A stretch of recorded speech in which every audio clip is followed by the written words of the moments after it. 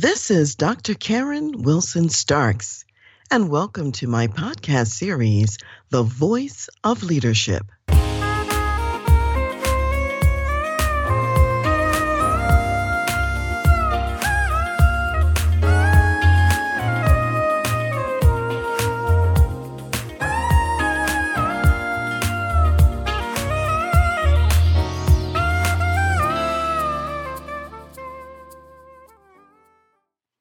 There are times in our lives when we're headed in a certain direction and we think it's the right direction. However, it really isn't. And often we have to have some significant experiences and learn some new information before we realize that we're headed in the wrong direction. So I want to talk today about the Apostle Paul, who prior to being known as the Apostle Paul was known as Saul. Saul was his given name and his birth name. And Saul, early in his life, he was a person who was very zealous for God.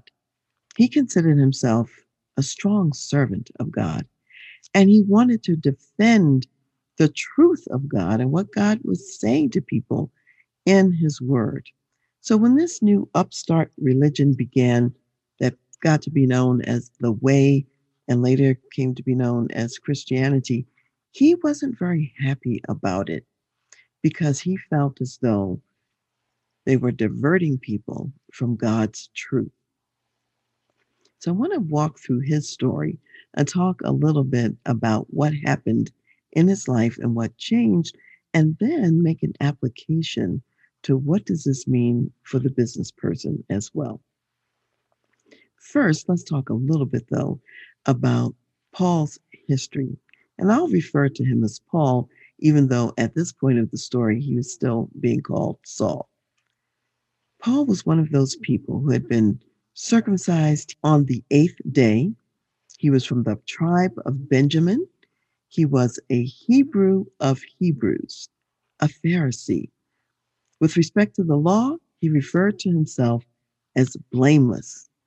He had so much zeal for God that he very relentlessly persecuted the church.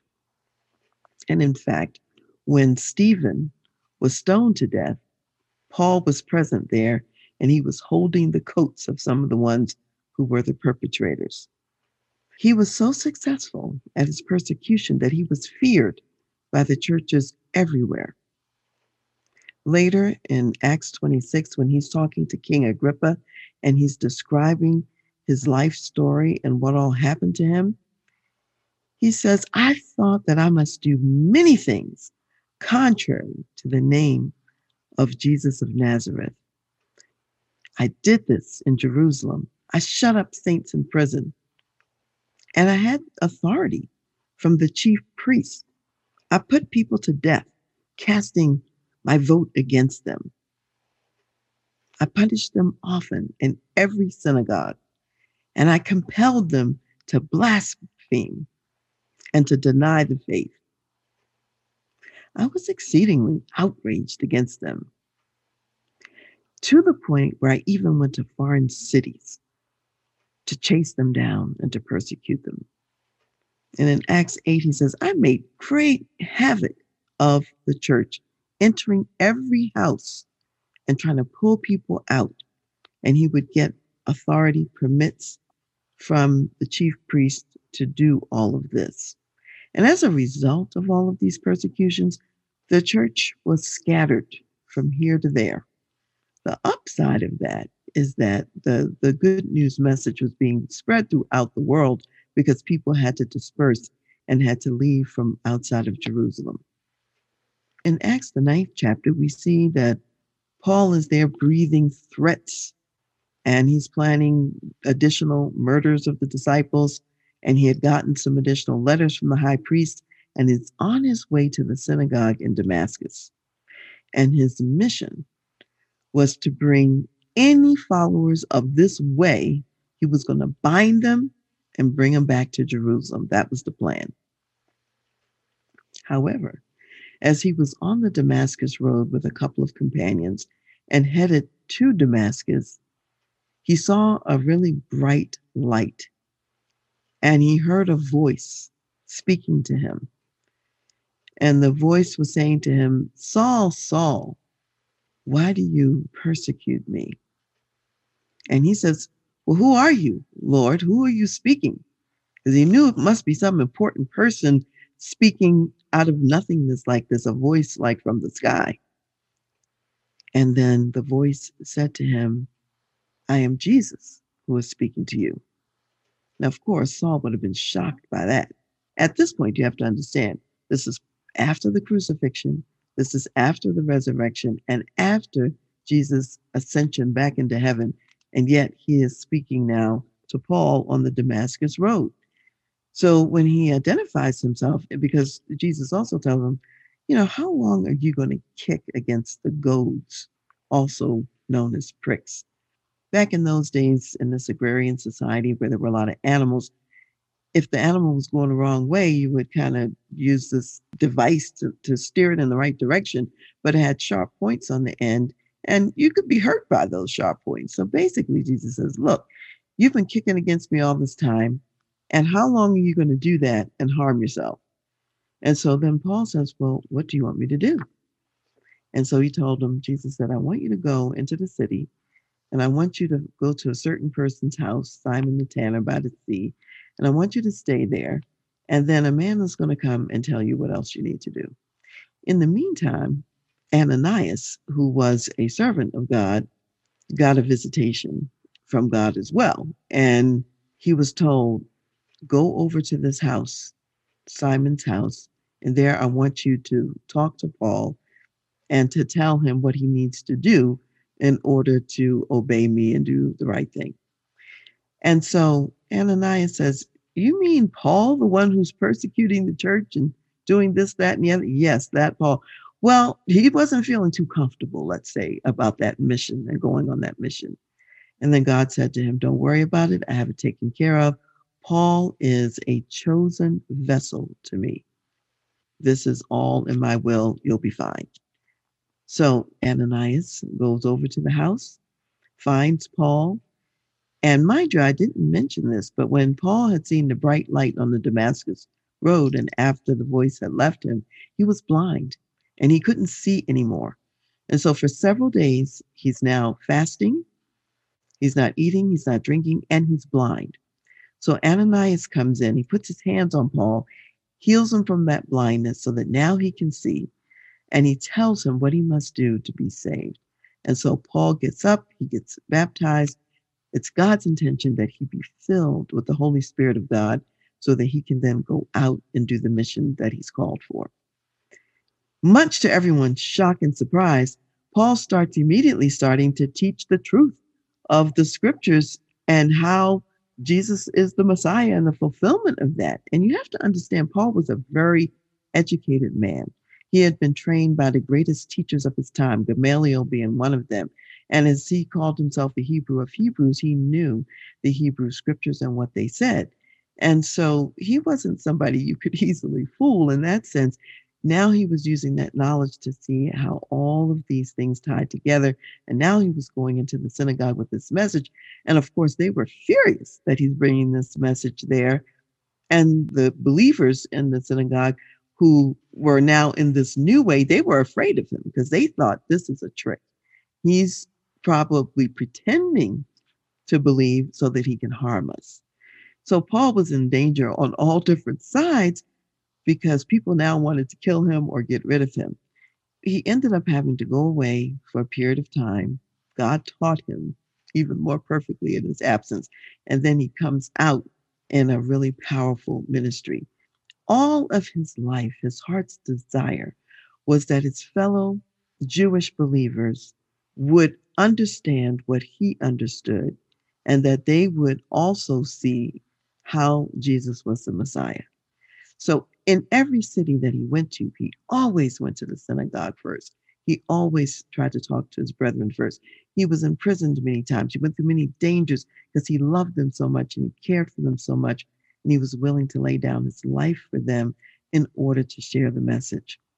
Now, of course, most didn't hear it, although some did. And when people in the synagogue wouldn't hear him, He would then take the message to the Gentiles in the region and speak to them about God's blessing that had come to earth. And you have to remember, going all the way back to Abraham, it was always God's intention to bless the entire world, all nations, the Jew first, and then the Gentile through the Messiah. And so Paul was teaching that. So we see that here's a man who was going one direction and he did a 180 going in a completely different opposite direction after he had this encounter on the Damascus Road with Jesus. And in our own lives, there are times when we are going the wrong way or maybe doing some things because we don't have the additional knowledge that would allow us to do something different. We could call some of these things mistakes, they could be missteps, and in some cases, maybe even failures. And what I want to say is no matter what the mistake, no matter what the misstep, there's always a way to turn around and go the right way. And all of his life, Paul would end up saying, I am the least of the apostles because I persecuted the church. And yet, he really went on to write the bulk of the New Testament in the Bible. And he had three major missionary journeys going to develop and support the churches worldwide, and even more besides that. I think about this gospel song that's we fall down, but we get up. And a saint is just a sinner who fell down, but got up. So the failure is not in the falling down. The failure is if you don't get up. The failure is if you hear what the right thing is and you decide to go the wrong way anyway. That's a failure. But to make the mistake and to not know is not a failure. So it's what we do with these circumstances that makes the difference.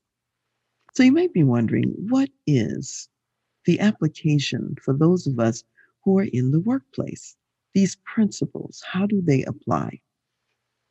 Even at work, number one, you can be zealously headed in a wrong direction.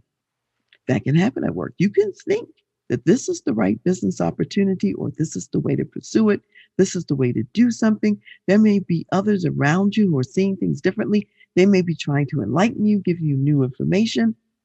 That can happen at work. So, secondly, you can be enlightened and you can see a new path when that new information comes. And as that new information comes, then number three, you can change course because of the new information, insight, truth that you've been exposed to. And number four, remember that past because you want to use your past as your fuel and as your motivation, and maybe even to warn some other people who say, oh, I think we should go this. Oh, I went that way. Let me tell you what happened, or why that may not be the best way to go. So, number five, you want to encourage others with your story, with your journey. Their past doesn't have to define them, just like yours doesn't have to define you. You don't have to be stuck. And number six, let your past experiences show you how to have empathy for other people so that you can walk in humility also. Because you know what? None of us is perfect. I'm not perfect. You're not perfect. And to really recognize when we've been off base ourselves, it's an opportunity to empathize with others and to have humility in our walk.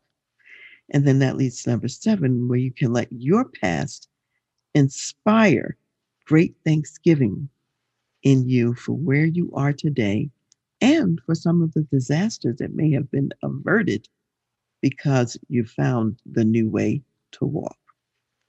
So I want to close our session out today with 1 Corinthians, the fifth chapter, verses 17 through 18.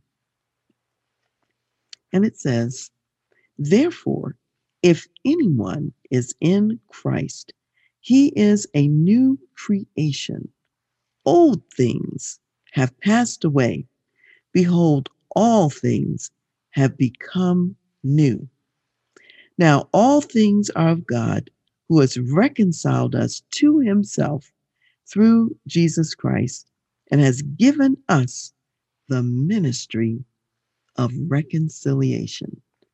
So, as you have been reconciled, also reconcile others, your brothers and sisters, those you love, those you care about as well. Did you know that teams do the bulk of the work in successful organizations? And for this reason, it's very important to build and develop your teams. And first, you might want to know where you are in the process. So I invite you to take the complimentary team assessment to identify your current strengths and also your learning opportunities in launching and developing high performance teams that get dynamic organizational results. So go to my website, www.transleadership.com, and you'll see on the homepage there's a brown bar that says, Take the High Performance Team Assessment. You'll find it just under the running photographs. Click there and get your results.